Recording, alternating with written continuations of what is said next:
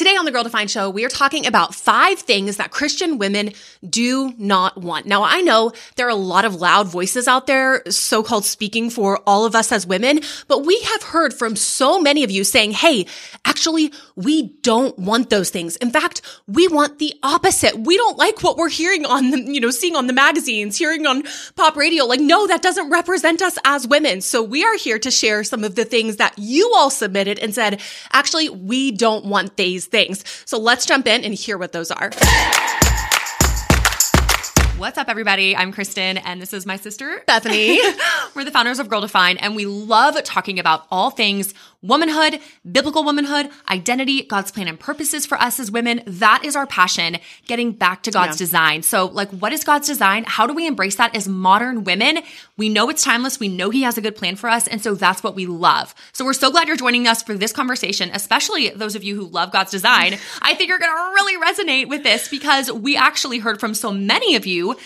You're actually where we got these from, right? These things that women don't want, they came directly from you. Yeah. So I had posted a reel to my Instagram the other day, and I called it 5 things women don't want. And I was, how you have a feeling this might cause a stir. It's a little spicy. And it really did though. It caused a big stir. But the majority of what I heard were but many of you saying yes, we totally agree. Thank you for saying this. Thank you for finally speaking up for this perspective that doesn't get very much airtime. And then I posted a little question box on my Instagram saying, okay, what else would you add to this list? What things don't we want? Or what do we not want to be defined by? What are we not passionately chasing after that the world says we should be, essentially, right? So we realize these 5 things do not represent every woman out there, but we feel like the loudest voices often come across as representing all of us as women when that's not true. There are a ton of us who think differently, who actually hold to a lot of traditional values and who are actually I actually want the opposite. But if you say it, you kind of get lambasted. And people get offended, but it's come on, we're just finally giving this a voice. Let it have some airtime. But people are no, how dare We're already such a minority with these perspectives. Yes. Let us have our moment, right? Let us have our moment. Well, and that's actually a huge reason why we wrote our first book, Girl Defined. Yeah, exactly. I wish I could show it for those of you watching, but we don't have it with us. But Girl Defined, God's radical design for beauty, femininity, and identity. It's radical, in this day and age, to go back to God's design, which is often those traditional values, those values for family, for marriage, for what God's design is for gender, for womanhood, for distinctions, for seeing the beauty in those things. That's really radical in this modern day and age. And so when we wrote Girl Defined, we were kind of wanting to say, hey, ladies, you're not alone. We're in this together. We are also chasing after God's design. We are here to bring back biblical womanhood in this modern day and age because it is still so relevant. We believe God's design is so beautiful. So that's why our very first book is actually all about this specific topic. So if you haven't read it and you're yes, I need more of that. I want to grow in this area. I want to know more about God's design. I don't want to feel so alone and isolated in this culture. Then grab a copy of Girl Defined over on our website, girldefined.com/shop. Get it on Amazon, get it at your library. We don't care. Just read it because it is so empowering in the biblical sense of the word to be equipped with the truth of God's word about our design as women. So let's jump in. What are the 5 things that Christian women do not want? Okay. Way now to sing it out. I know this might some of you are going to be cheering on your chairs, and others of you are going to be it's these kind of conversations that either get the cheers or But come on. This is a quiet voice and we're bringing it out. Okay. The first thing that Christian women do not want is we do not want to be called birthing people. We do not want to be called birthing people. This was quite popular, in the Instagram box where women were submitting things we do not want, and you kept saying things like this, we don't want to be called birthing people. We don't want to be called people with a uterus. We don't want to be called bleeders. Things like that. Trying to take away aspects of our physical body that are so core to how God made us, and they're beautiful, but we're trying to say no, we don't want to offend, and everything's kind of neutral. So we have birthing people, we have bleeders. I mean, don't you feel like these terms are being thrown around crazy right now? It's so sad because in our modern society, we have lost all capability of distinguishing a man from a woman because we are told, and we've talked about this in past episodes, that, the culture says no, and y'all know this, a man can be a woman can be a man. There's actually actually no distinction. And so when you even try to define or ask someone who doesn't hold to what God's word says about a man and a woman, you say, what is a woman? What is a man?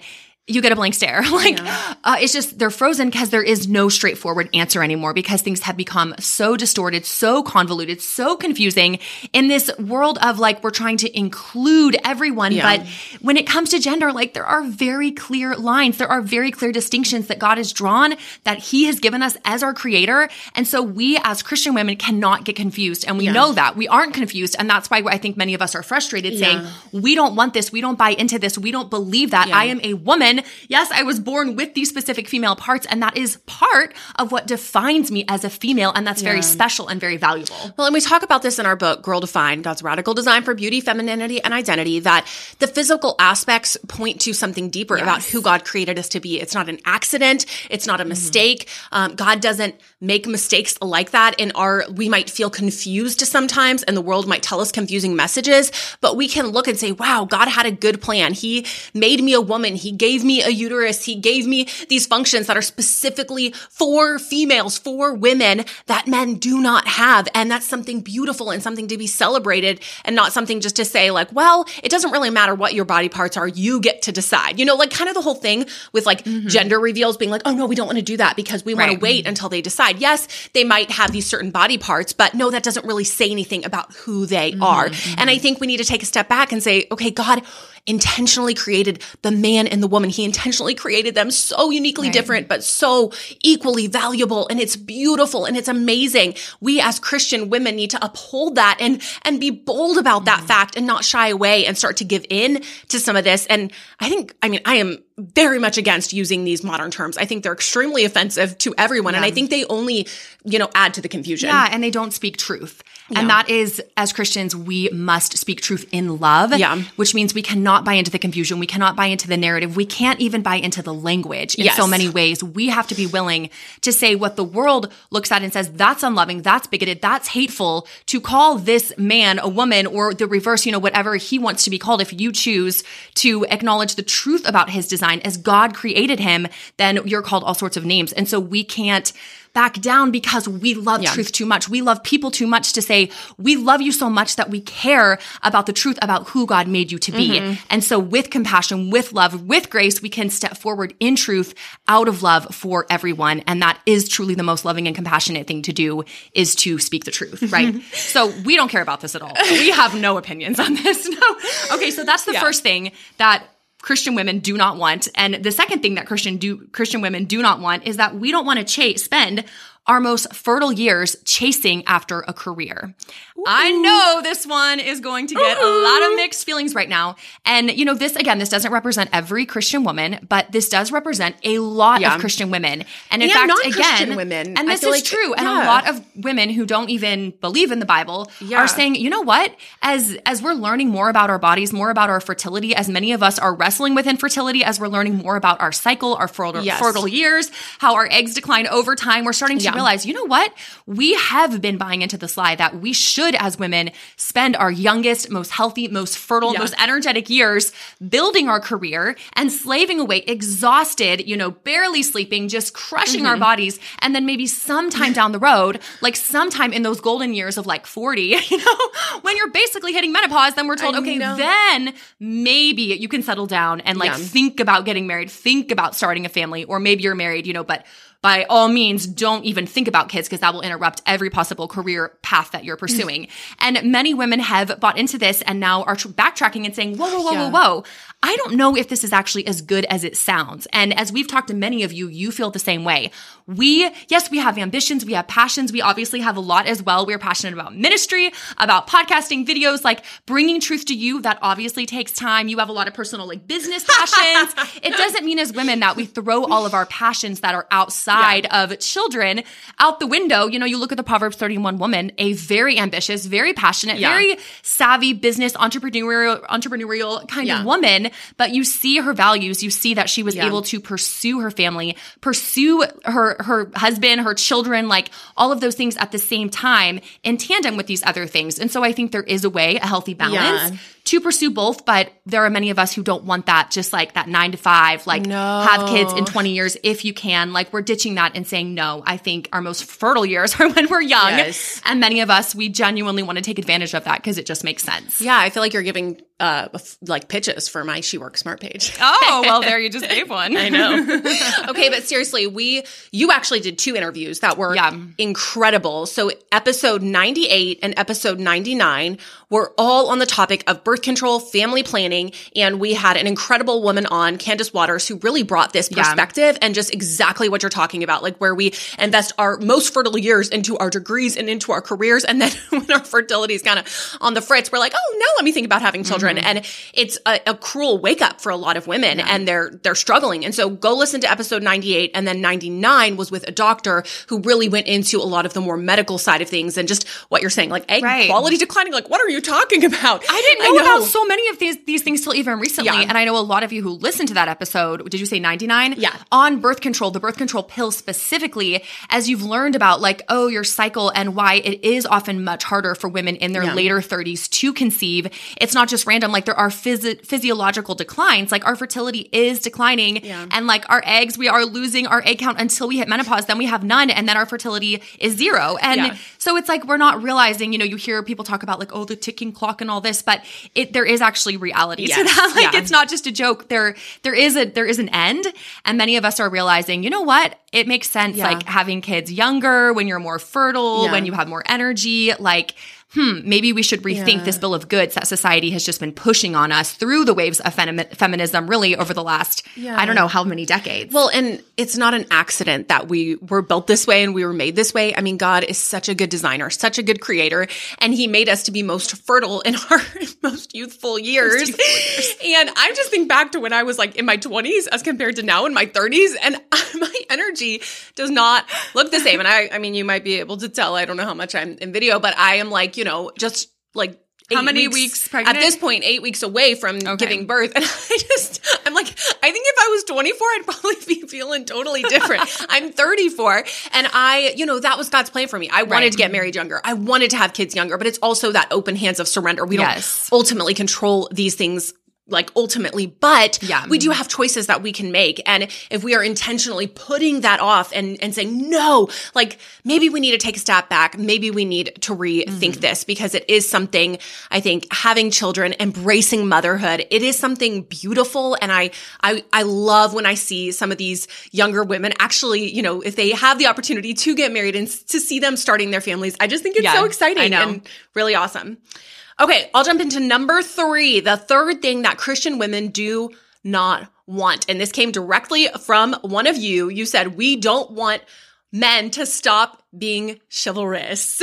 Amen, sisters. So basically, who wants that? That's what I want to know. That whole idea where it's like men are kind of like coming under the hammer and like, oh, anything they do for women is like, you're just putting them down and you're treating us like we're less than. Like it's almost sexist for a man to like be chivalrous. And it's like almost like toxic manhood, where there's so many of us as women who appreciate a man's strength, who appreciate the differences, and who appreciate men who honor women and respect women and, go out of their way to just show kindness and care. I mean, it is so ridiculous to me, these TikToks that I see, or these, feminist women who are so mad even when a man just like opens the door for them, or, like does something chivalrous like that. It's like, how dare you? What do you think? I don't have strong arms? It's like, oh my goodness, well, you're pleasant. But it's just simple things like that. Like a man going out of his way to show kindness, to show care, to show concern for a woman or, a female around him. And I just think that's really, really awesome. I personally really appreciate it. And I think there are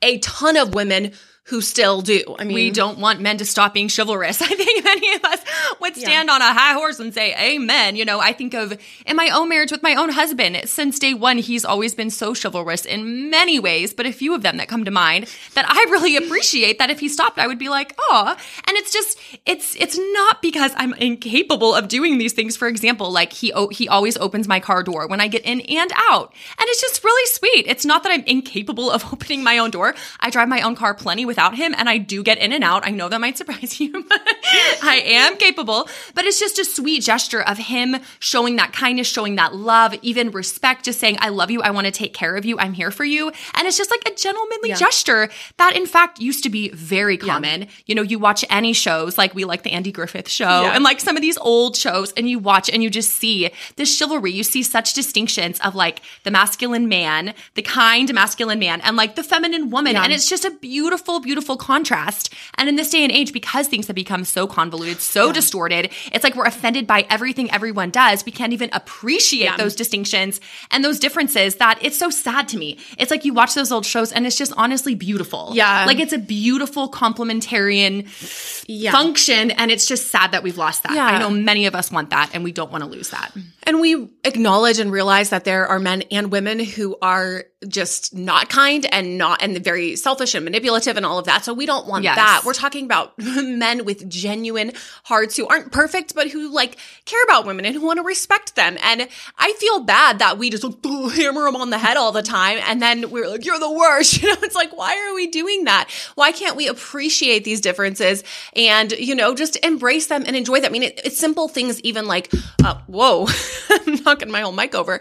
Like a man, you know, going on a date and the man would pay for the date, you know? And it's just a way of him saying, hey, let me take care of this. Like I invited you, but it's like you're saying, so convoluted, so mixed up that, you know, I don't know. I appreciated all the dates that I went on that were paid for. The distinctions are beautiful. And if we embrace them, and if a man is walking in his masculine strength in a humble, kind way to serve others, to love others, I think Jesus is the most perfect example of this, right? Yeah. Of like the strongest human in the world, maybe not like when he was human in the muscle sense of the word, but like in every other capacity, right? Like he was God. We don't know. He was a carpenter. He might have been really. No, this is true. We've never seen him. Strong. He was the strongest man. And yet what was he? He said, I came to serve and not be served. He came to love others, to pour out, to reach out to those that others were disgusted to touch, disgusted to look at. And that is like, to me, the ultimate picture of that masculinity, that chivalry, that kindness, that humility. And when men are genuinely loving others with that kind of heart, like why would we want to squash that? Why would we want to smash that? We don't. We want to encourage that and call that out. So let's go. Let's jump into number 4. This one is spicy. So if your spicy parameter is like, I can't handle it anymore, you might want to turn it off right now. Because number 4, and again, many of you said this, we don't want someone else raising our kids. Okay. Straight off the bat, I know that there are circumstances and situations where there are incredible single moms who are providing and doing the very best that they absolutely can. What we're talking about here, and what many of you are emphasizing, we don't want someone else raising our kids, is this whole idea that you need to be out there. You need to be fighting for a career. You need to be making a name for yourself. And being a mom, being like a stay-at-home mom, like investing in your kids, like, ooh, like we don't want that. That's not something to chase after. That's not something to pursue. That's not something worthy. Like you need to do something better with your time. And I know we hear this like, well, no, we want every woman to do what she wants. But how often are you hearing the role of motherhood in women who aren't just mothers, but who actually choose to invest into their children and who choose to spend the best hours of their day with their children? Like how often are they getting the praise? How often are they making the front of the magazine? Like pretty much never, you know? It was so interesting. I was listening to this interview the other day, and it wasn't a Christian interview, totally secular, but one of the ladies on was, I can't remember who she was, but she was somewhat semi-famous in like the maybe political or like media world. I don't really know. But she was really climbed the ladder, the corporate ladder, very, very successful in the world's eyes, like according to the world standards of success. Yeah. And she shared on this interview that one of her biggest regrets was that she chose not to have kids because she was so focused on climbing the ladder, pursuing her career. And she was sharing, I don't even think she was a believer. She was just saying to this day, and I think at the time of the interview, she's past child, like bearing years. She was saying that is one of her biggest regrets. And I think that is what so many of us who maybe buy into this lie that like, yes, children aren't really worth much. Like it's not really that awesome. They're hard. They're expensive. Like, and yes, all of those things are true. Yeah. It's not like motherhood is just like you wake up and it's this dream world of like rainbows and butterflies every day. Like it's not like that for you. There are challenges and it can be hard, but we know it's worth the investment. It's worth the time. And my heart just goes out to women who are past that season looking back and saying, man, I think I really missed something, because from that vantage point, maybe that career they fought for so many years, maybe all the success that they have, maybe the world's applause is just ringing a little empty as they compare maybe the value of family. So, I mean, that's been something the two of us have had to really adjust, because like we've said, we've both desired children for a very long time. Neither of us had children until our 30s. I have my son, Davey Jr., about to have a little girl. You've adopted your two awesome boys. And so we desired these things in our 20s. They did not happen for us, but it's been a shift because we had not really by choice, but we had a lot of time where we just kind of could focus on ourselves and our marriage and whatever we wanted. And then you have kids and your whole world is turned upside down in the best way possible.